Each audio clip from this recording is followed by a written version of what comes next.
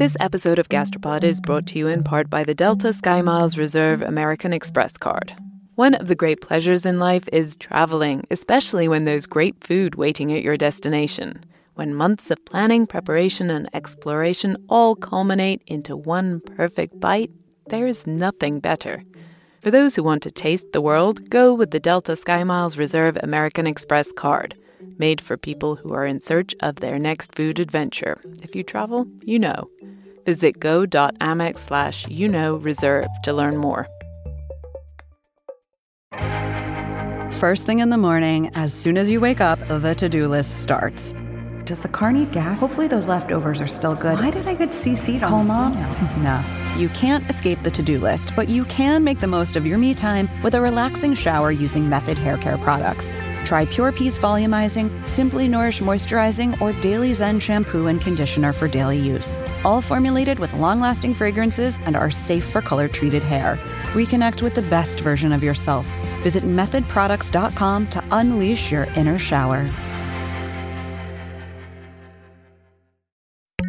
I was tasting, I think it was about 10 or 12 different butters. And I was surprised by the nuances between the butters, differences in taste and texture and flavor, of course. And I hadn't really expected that, given that butter is essentially made from one ingredient, cream.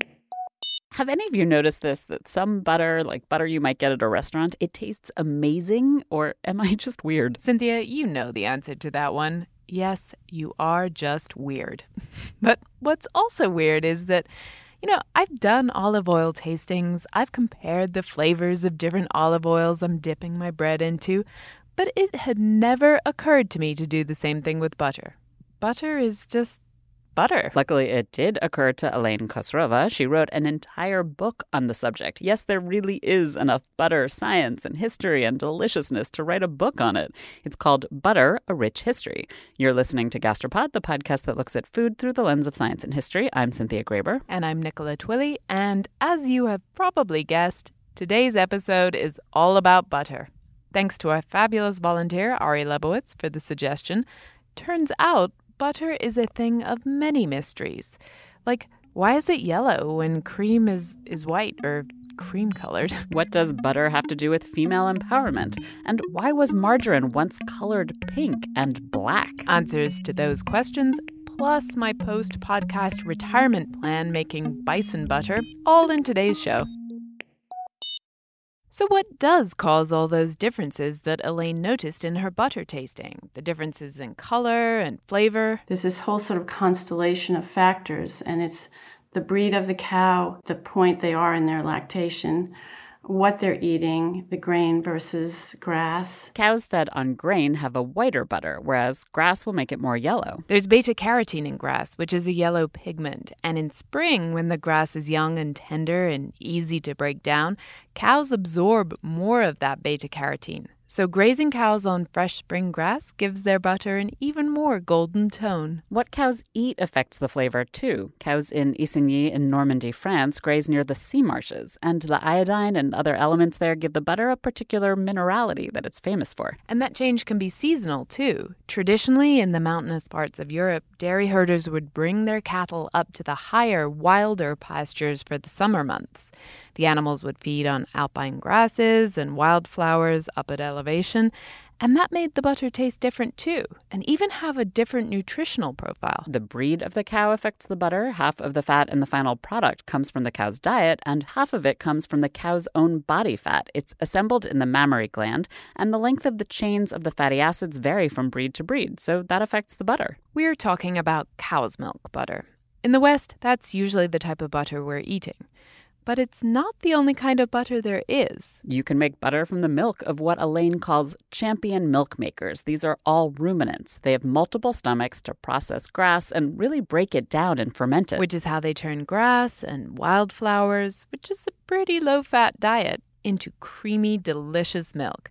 It's all done by the bacteria that live in their stomach chambers that break everything down and reassemble it into lovely, lovely fatty acids. These ruminants are absolute champs at converting fields of grass into milk that they produce to feed their young, but that we can then squeeze from their udders. And the milk of different species of ruminants is really, really different. People don't realize that ruminants include deer and camel and reindeer and horses. Elaine says that actually horses are half ruminant. They're not quite as good at turning grass into fat, but people have made butter with their milk. But there's also goat and sheep and yak and water buffalo and, of course, cows. And cows were one of the last to be domesticated, so the very early butters were no doubt sheep or goat. In sheep's milk, that has twice the fat content of cow's milk.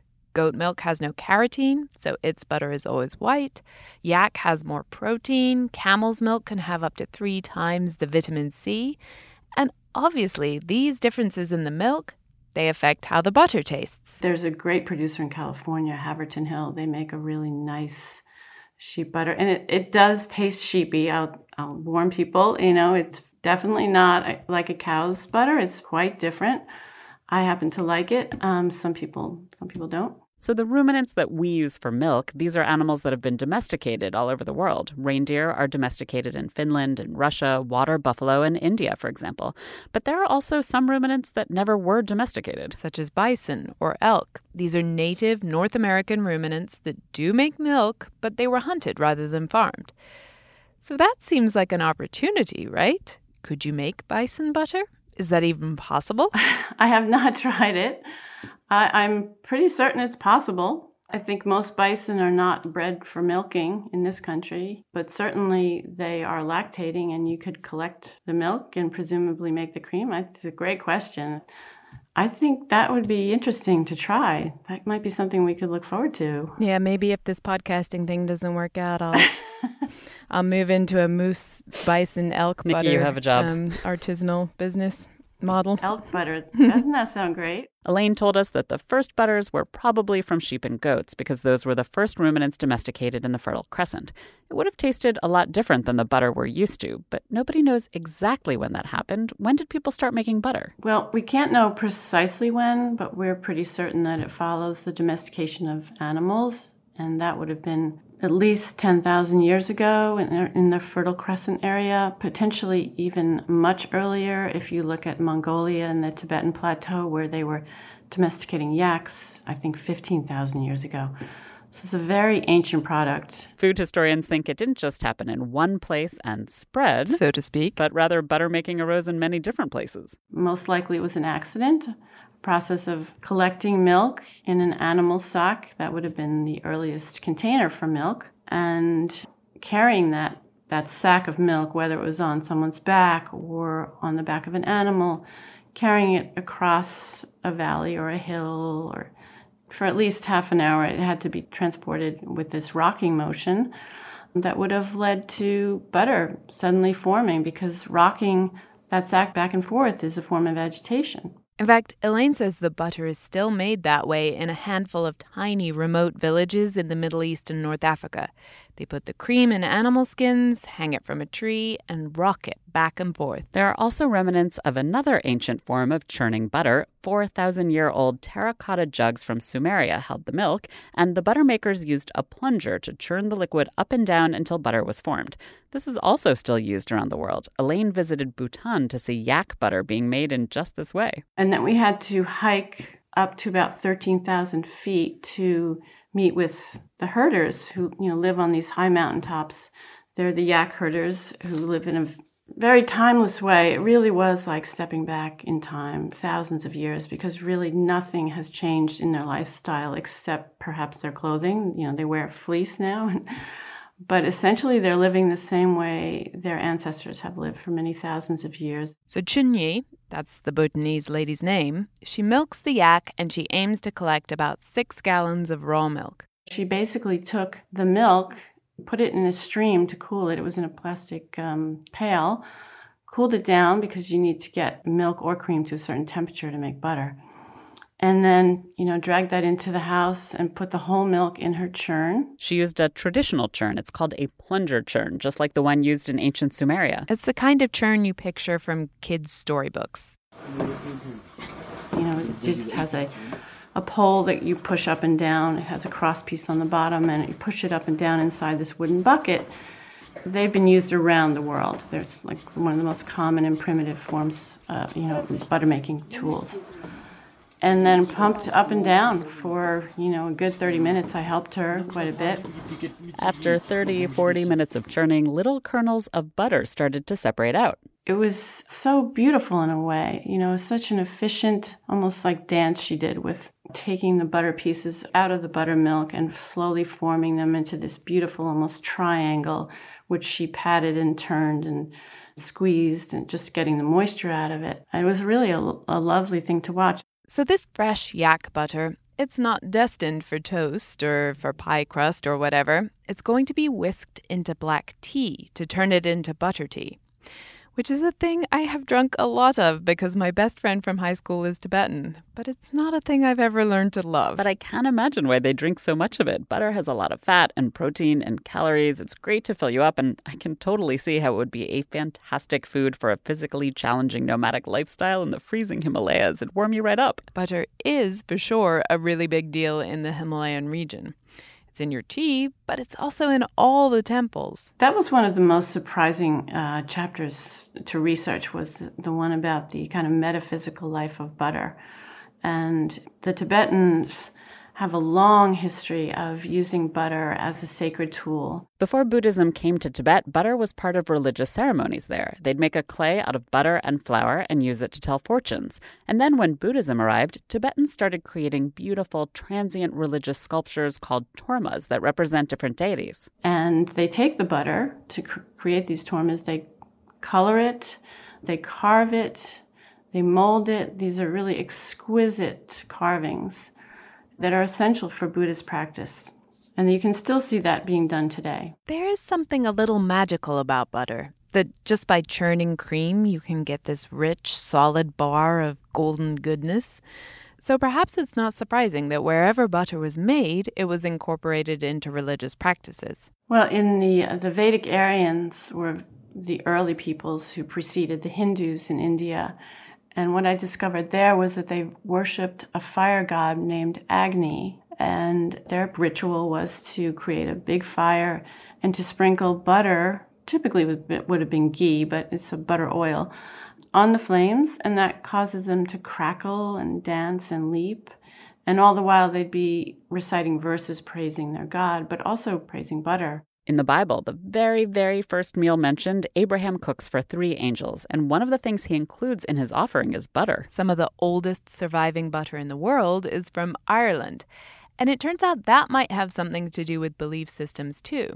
You might have heard of bog butter being dug up by archaeologists. Yeah, bog butter is butter that is packed into usually a wooden little barrel or sometimes wrapped in muslin or grass.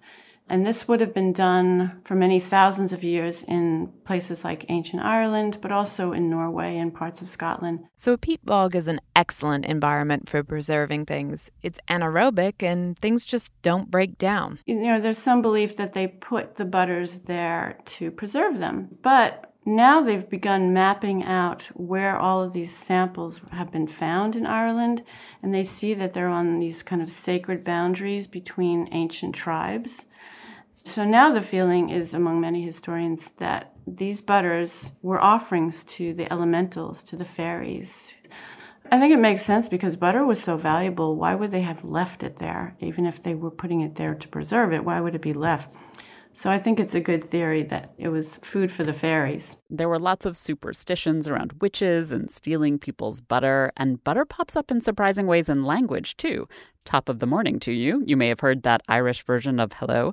Elaine says it comes from top of the milk, where you'd get cream for butter. But not everyone in the ancient world was into butter. The Romans were not fans of butter. They had their oil. And they had their enemies, the northern tribes of Europe, the butter-loving Celts, the Visigoths, and all the rest. And the northern people, who they had much conflict with, ate a great amount of butter, not only ate the butter, but they used it as a hair treatment to sort of clean their hair and keep their hair down. So they smelled like butter, they ate butter, and this is how they really got that nickname. They were called Butter Barbarians. I kind of like it. It's a great band name. There's even a guy today calling himself the Butter Viking, and he's trying to use science to make the most delicious butter ever. A noble calling. This episode of Gastropod is brought to you in part by the Delta SkyMiles Reserve American Express card. You know that feeling when you try a new food for the first time and your mouth experiences these brand new flavors and sensations? It's like, wow, I didn't even know a food could do that. This happened to me when I went on this amazing trip to the northern tip of Queensland in Australia. We were so far north that we were off the country's electrical grid, and we were staying on a banana farm where they grew dozens and dozens of different kinds of bananas. In the morning, I woke up to a basket full of some of the most bananas you can imagine. Red ones that were super soft and sweet like raspberries, and small finger-sized ones that were sort of floral, and even blue ones that tasted exactly like vanilla ice cream. Life's too short to pass up extraordinary experiences. And if you're ready to take your next big food adventure, go there with Delta SkyMiles Reserve American Express card. If you travel, you know. Visit go.amex/reserve to learn more. There are a million bad ways to start your morning off. The no coffee traffic jam, the soggy morning jog, the why is the dog taking so long, just go already walk. But you can unleash your ideal day with a perfect shower using Method hair care products. Designed with high-quality ingredients, Method's new range of shampoos and conditioners will give your hair undeniable softness and shine. And hey, if you're a night shower kind of person, that's great too. Try Pure Peace infused with peony, rosewater, and quinoa protein. Or Simply Nourish, crafted with coconut, rice milk, and shea butter. Or Daily Zen, made with cucumber, seaweed, and green tea. Reconnect with the best version of yourself. Visit methodproducts.com to unleash your inner shower. Shop methodproducts.com.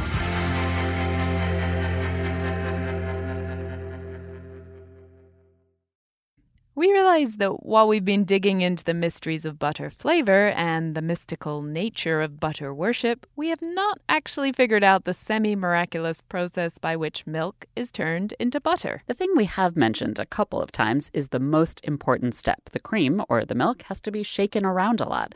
This agitation breaks apart the membrane around the fat molecules, and then those bits of fat clump together away from the water. And that, by the way, is the reason why butter is yellow even though milk is white.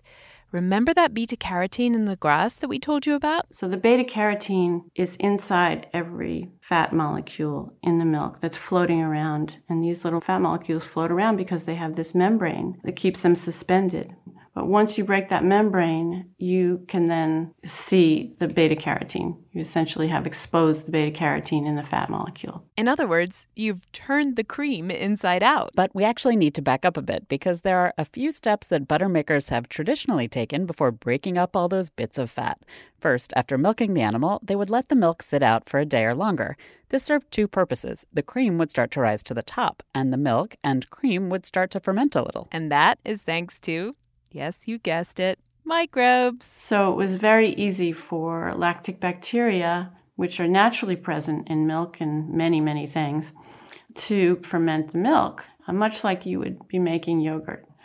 So the cream was naturally cultured. That's what culturing is, when you have lactic bacteria present and they ripen and add a degree of acidity and tanginess. And actually, the more fermented, more aged cream generally yielded more butter, as well as that lovely, tangy, cultured taste. But you didn't want to let it ferment too long, or it'd start to taste more like cheese. So you have your fermented, cultured cream. But then you have to make that cream cold so the fat could start to congeal. Which is why Chunyi, the Bhutanese yak herder, had to put the milk in a stream, because you can't make butter if the temperature is above 70 degrees or 21 degrees Celsius. All of this butter making, it can be done with milk too, but that takes longer than churning just the cream. There were actually a bunch of different inventions to try to automate the process.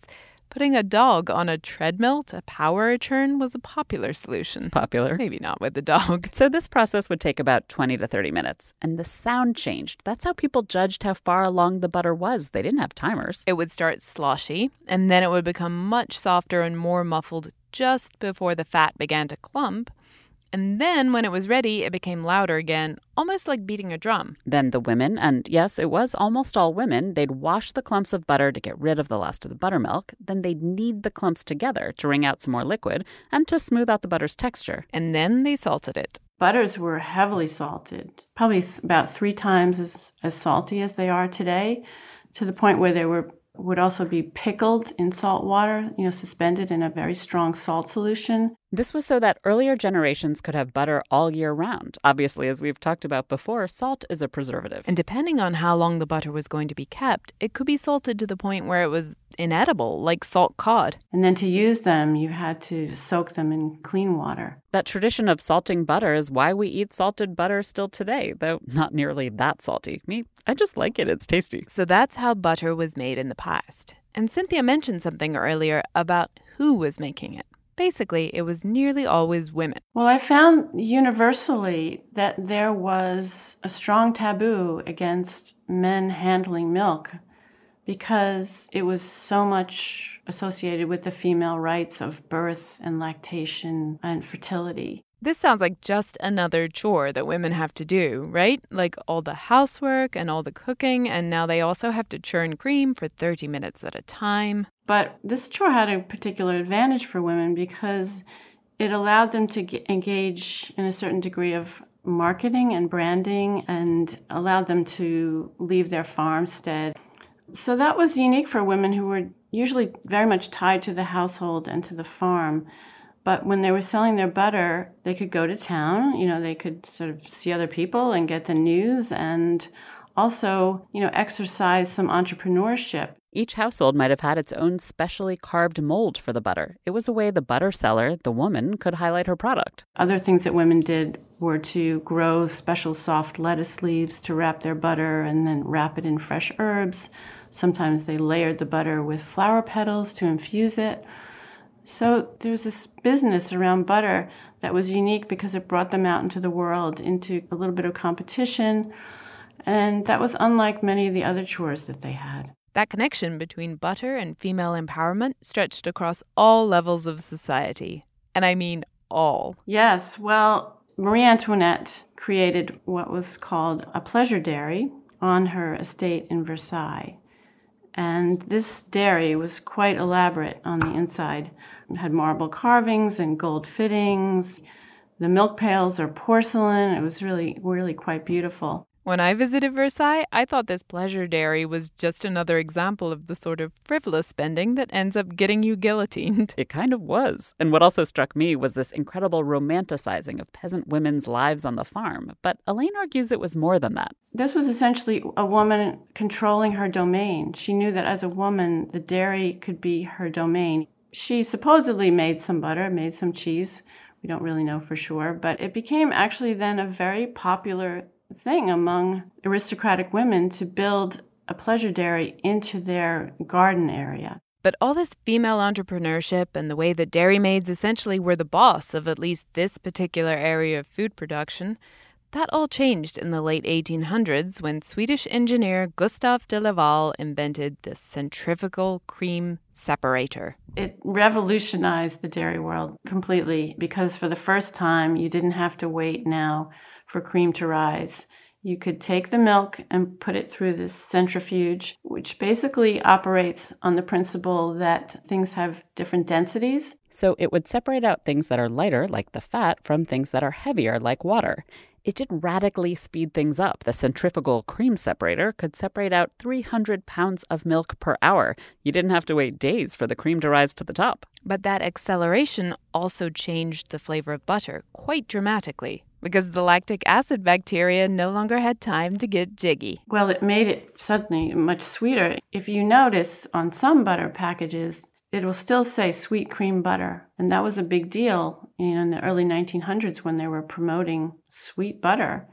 It was no longer the tangy cultured product that it had always been. And so to make this machine efficient and effective, farmers had to pool their milk. They weren't making butter on the farm anymore. They brought fresh milk to the centrifuge. And the rise of these centralized creameries, that changed women's place in butter making. Yeah, radically. It really did because, again, women were now not leaving the farm to go sell their butter.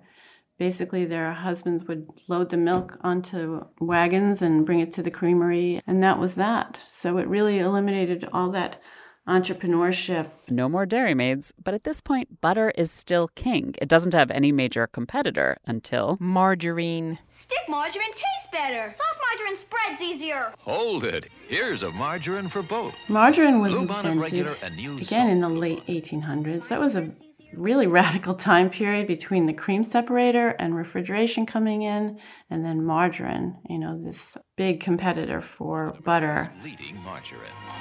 Everything's better with Bluebonnet on it. Like many food inventions, both good and bad, we have the military to thank for this one. Specifically, Napoleon III, commander of the French.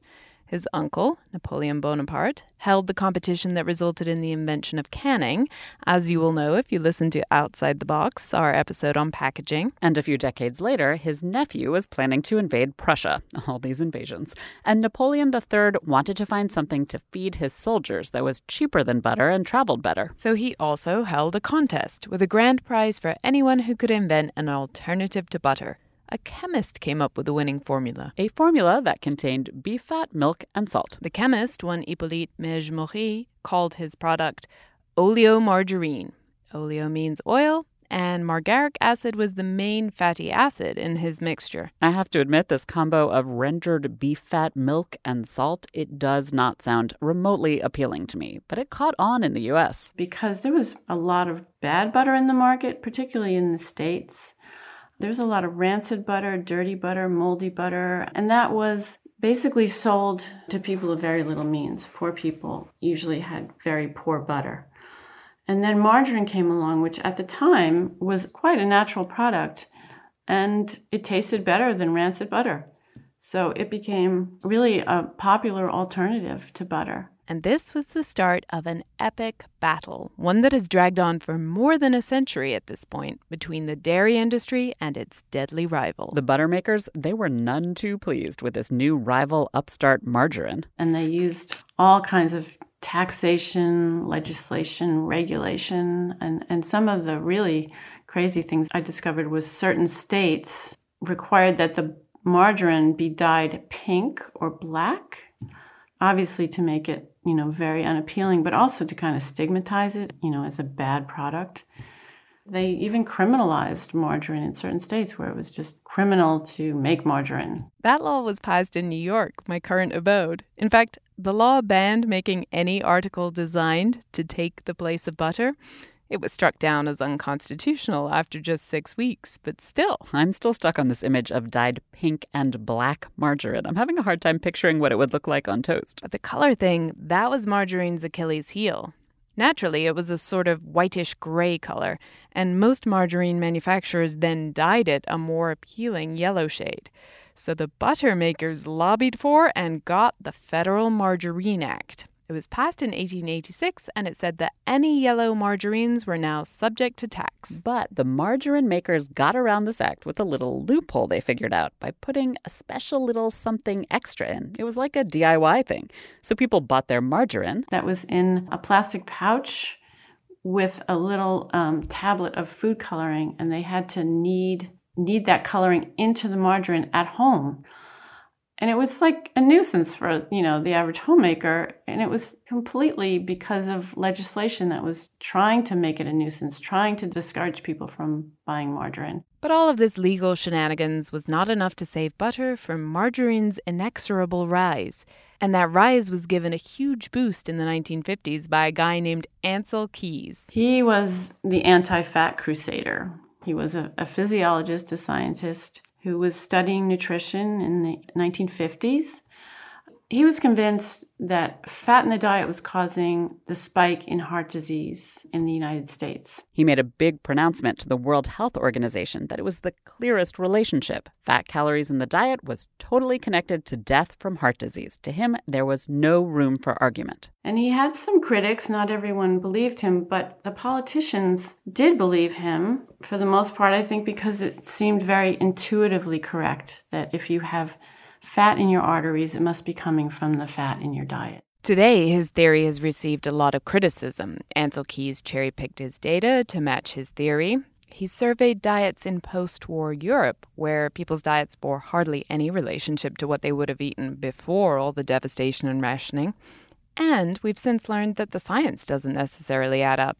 However logical it seems that butter on your plate would turn to fat on your artery walls, it's actually not that simple. Even at the time, there were scientists who knew that his research methods were actually pretty shoddy. Also, it's important to note that by the 50s, margarine was not made with beef fat anymore. It was made with what are called trans fats. These are the hydrogenated vegetable oils. They have hydrogen added to make them solid. But scientists, even in the 50s and 60s, knew that trans fats were probably bad for us. And it turns out they are. But Ancel Keys gained a lot of traction because his anti-fat campaign made so much sense to people. So by the 1970s, it had pretty much become diet policy in the U.S. to eliminate as much fat as possible in diet. So we ended up with a very carbohydrate-rich diet that we have today. Which again, even at the time, some scientists said was not a good idea. Basically, people replace butter and cheese and other dairy whole foods with low-fat, high-sugar processed foods. And today, an increasing number of researchers are blaming that shift for the huge rise in obesity in the U.S. in the 80s and 90s. By the 70s, Ancel himself had slightly shifted his position. He came to think that unsaturated fats, like olive oil, these weren't so bad. He still thought saturated fats, butter, and actually coconut oil is another one, he thought these saturated fats were still evil. But there have been large studies in the past few years that call this into question. It doesn't seem like saturated fats and butter consumption have any connection to heart disease. But this is still subject to debate, and there's a lot of nuance. If you're removing butter, what are you replacing it with? What's the overall balance of fatty acids in your diet? Scientists do still argue about whether or not to worry about saturated fats like butter, but butter is definitely starting to look better. Butter has always looked just fine to me. But in the meantime, thanks in large part to Ancel Keys, a whole generation of Americans thinks that butter is the devil. They heard everyone from their doctor to Fabio telling them that margarine was better. And you know, when it's Fabio, you don't argue with that.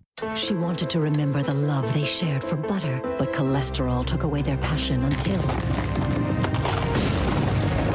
I can't believe it's not butter. I can't believe it's not butter. The taste you love without the cholesterol. Really? You're going to trust Fabio? But seriously, this is sad. We know now that butter is certainly a better choice than margarine is. And it's also delicious. I love butter. Luckily, there are now more and more people who are discovering butter's good side. For one thing, butter has never gone out of fashion with chefs because it's just too useful in too many different dishes. How we use it is related to its temperature. If it's soft, we, beat it into frostings. We make cakes and cookies and things like that. If it's hard, we can layer it to make pastries, puff pastry, croissants. If we melt it, it's used in sauces. So it really has so much to do with its relationship to temperature. I don't know that there's any other food that has that kind of versatility. Butter doesn't just add its own rich flavor. It enhances the taste of other ingredients by giving them a creamy base to coat the mouth. It also affects texture in a way that other fats in cooking can't. When you blend butter and sugar together for a cake, you get tiny air bubbles in the butter, and that gives cakes a tender, springy texture. As Elaine says, and she has lots of delicious recipes as examples in her book, butter can tenderize, emulsify, leaven, crisp, crumble, caramelize, and enrich. It's like the Swiss Army knife of the kitchen. That's in the kitchen, but if you want to taste butter yourself, you have so many more options today. Dairy farmers are getting back into making artisanal butter because a lot of us want to try it. And really taste all the variety of flavors butter can have. Like we said at the start, butter doesn't just taste like butter. It all depends on what the cows are eating, their breed, how the butter is made. There's a huge flavor range that's possible that we're only just beginning to rediscover and explore. So, of course, we asked Elaine what all of you should do if you want to explore for yourself. She had some tips. They should go on a butter hunt within their area, and I would encourage them to go to farmers markets. Specialty cheese shops often have some interesting butters, and also the supermarket, and to get at least 4 different kinds. I would certainly recommend they get a standard supermarket butter and then put that next to an artisanal butter and a cultured butter. And then ideally, if they could get a goat butter or a sheep butter, that would be really interesting. Yep, cultured butter. We stopped eating that here in the U.S. until recently, though you could find European cultured butter in high-end stores. But today you can get cultured butter made here, and it has a far richer, more complex flavor than the more common sweet cream butter. There's one more butter Elaine recommended that I hadn't even heard of. Whey butter. Essentially what they take is the whey left over from cheddar cheese making, and that has a small percentage of fat left in it, but it's been through a culturing process during the cheese making, so it does have a slight nuance, a little nuttiness. Sometimes I've had whey butters that have, I think of umami, I think of that sort of mouth-filling flavor. Seems like you probably have to be in Wisconsin to find this one. So we decided to do a live show in Madison in June so that we could taste some. Details in just a minute. I tend to buy my butter these days at the farmer's market. I love the taste of cultured butter. But my partner Tim and I do still buy regular sweet cream supermarket butter, especially for baking. Butter doesn't have to be fancy to be good. We should be so grateful for how beautiful our supermarket butters are. They're so standardized. You know, our cookies always come out the same way, and they're spreadable. Yeah, they do a good job, and it's a pure thing. You know, it's a pure product still. The cream goes in, the butter comes out. Thanks to Elaine Khosrova, author of Butter, A Rich History, for joining us this episode. We have links to the book at our website.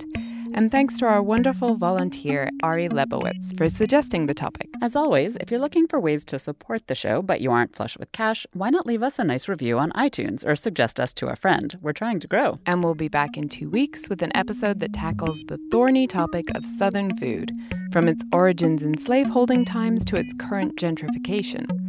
And my guess is Paula Deen isn't going to like what our guests have to say.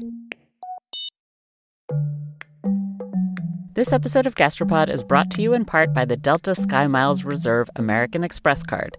You, dear listener, already know about the transformative power of food. You're probably thinking about food right now, aren't you? Look, we get it. Sometimes a craving is more than a craving. It's a calling that you have to indulge, even if it takes you thousands of miles to get there. For those who want to taste the world, go with the Delta SkyMiles Reserve American Express card, made for people who are in search of their next food adventure. If you travel, you know. Visit go.amex/reserve to learn more.